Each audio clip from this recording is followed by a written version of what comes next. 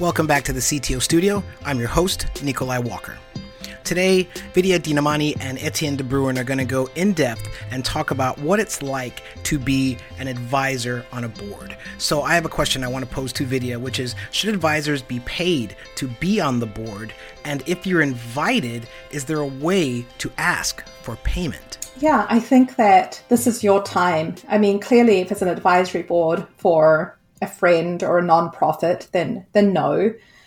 But if it's a for-profit company, this is your time and your expertise. And so you should be compensated. And I think that there is absolutely no reason not to be.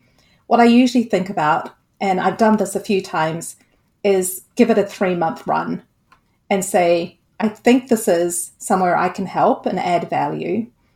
I believe that this is a good fit for the company, and you really want to like the team. You want to really believe in the CEO.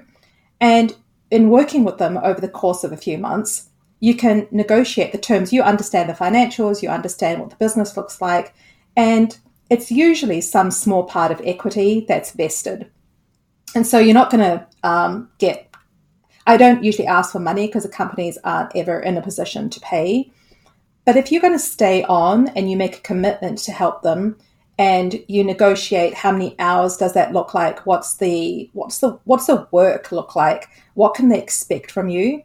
Then I think you can come very quickly to terms that you both feel great about, because you don't want this to be the last thing on your list because it's an unpaid role and you don't want to resent having to spend time on it.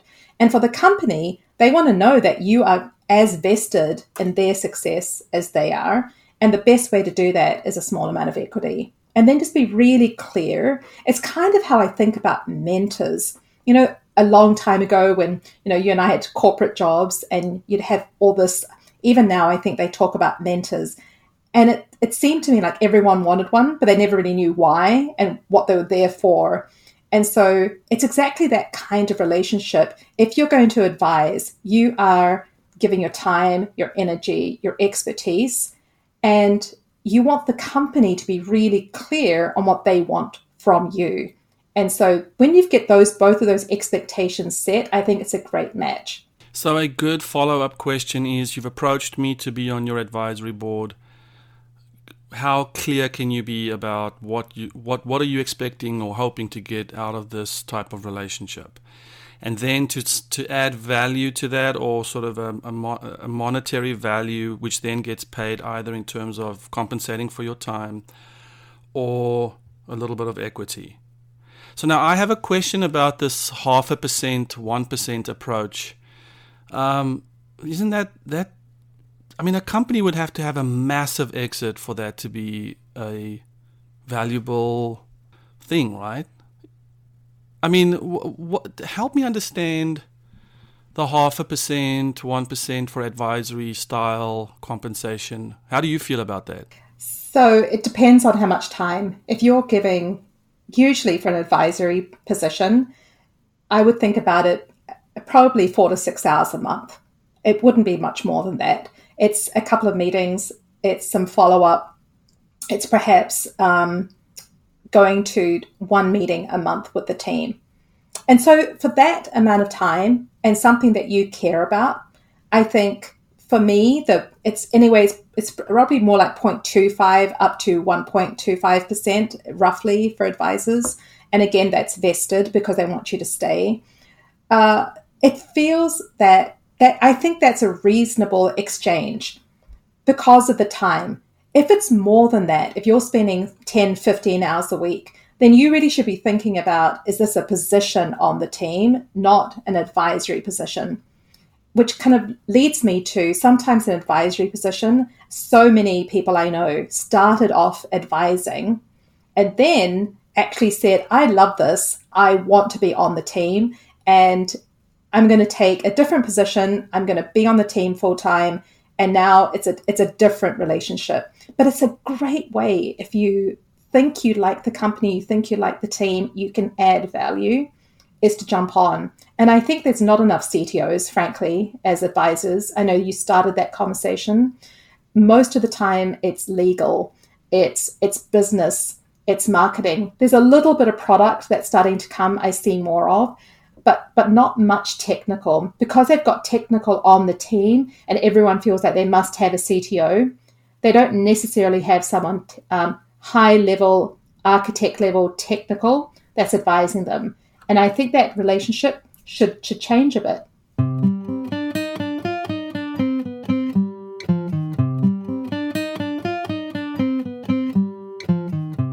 I love that. I think that's why I'm saying, obviously with 7 CTOs, I am in many conversations around founders wanting me to help them find a CTO.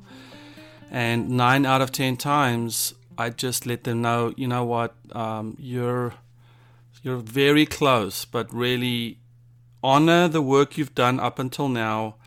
Make sure you add the technical advisor, but definitely make sure you're strong on product if you're a product company. And then when you need to start inspiring teams, building out experts, senior engineers who need that style of leadership, then bring in Mr. or Mrs. CTO. And so what about boards of directors? Can you help? How is it different, and how should we look at it differently? It's interesting. From an advisory role, I feel that's a lot more commitment. It's more time. The way I think about it is that I'm actively advising the company. I'm thinking about them, and I'm looking for opportunities to connect them, to support them, and sometimes just roll up my sleeves and do some of the work, because I know that I'm directly adding value at the more of the worker level advising.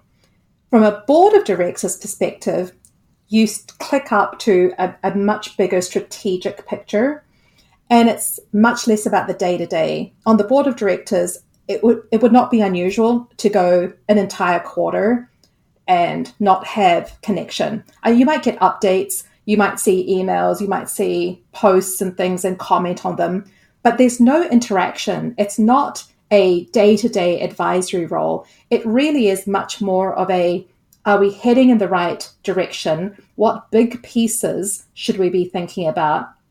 How do we help structure this company to succeed in the long term? And so there's just a different level of altitude between advisory and board of directors. So the way that I started was advising. And it was through startups that I'd met, and it was very casual. And I said no to most of them because I was a little nervous about what it would mean and how much time it would take. And so it really had to check the box of, do I want to be associated with this product and this team, and do I believe in it? And so I would say the way that you get involved is go to some startup events, especially if you are working, you're already a leader in your company, and you're looking for something else in order to support other types of technologies and teams and people. That's a way to start. Connect with people first, because advising is about the relationship, and it's about, are they going to listen to you? Because frankly, if you're not being listened to, there's no point. A lot of the time we talk about it as coachable. Is this CEO coachable? Which fundamentally just means, are they actually engaging in a conversation, or is it all lip service and then they're going to go off and do something else entirely? And then it's just a waste of time. So don't be in an advisory position, which is what I say the 3-month trial is usually about. Don't make a commitment. Just say, I'm going to hang out with your team. Let me come in. Let me see what you do. Let me work with you. Let me sit in on a couple of sessions.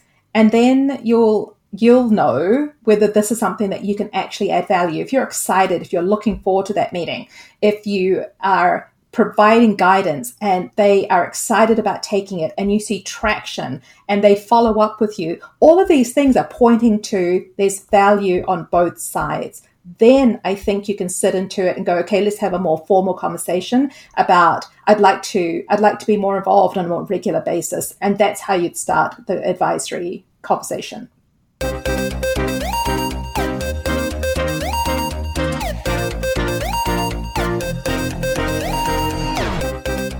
I generally feel a little dirty when I have to talk about compensation. on the advisory side. On the director side, you are really playing a fiduciary responsibility to the organization. So I can understand if the travel costs are covered and there's some shares allocated. But I as a true litmus test for me, it is, do I feel passionate about what this company is doing? Versus, can I stack up my portfolio and be a professional board member? Totally agree. I mean, I'm on the board of our local school foundation, and I do that because I care deeply about the mission and the place my kids go to high school. So there's all sorts of ways that you can get involved. Many people, advisors start with a nonprofit even before you go into an advisory. If you're just interested in a board position, nonprofits that you feel passionate about, that you can help and serve, will give you a really good understanding how boards work and whether that's even a good fit. And back to the startups, if you really just want to help a startup, you don't have to be on the advisory board. They look for help everywhere they can get it. You can just go help. It doesn't have to be in a formal position. If it's longer term, that's when I think when you say it's a bit dirty, the conversation, I think it's more of a value conversation, which is I do want to commit to being regular. I think showing up randomly and expecting to be compensated is not value on both sides. But if you're there for the long term, you're like, I can commit a year to this, you can expect X, Y, and Z from me, then I don't think you should feel dirty. I think you should just feel like it's just value.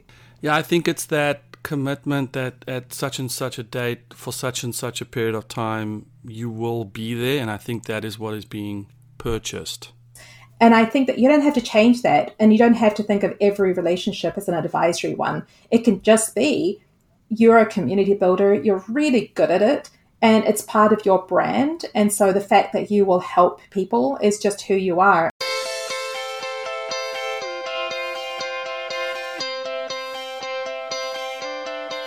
Thanks again for joining me here in the CTO studio. I want to give a big shout out to Etienne de Bruin and to Vidya Dinamani for really breaking down and helping us understand what it looks like to join an advisory board. I would encourage you, please, to go check out productrebels.com. Please go check out 7ctos.com. And as always, please subscribe to the podcast and join us for a continued conversation at ctostudio.fm. As always, we'll see you next time.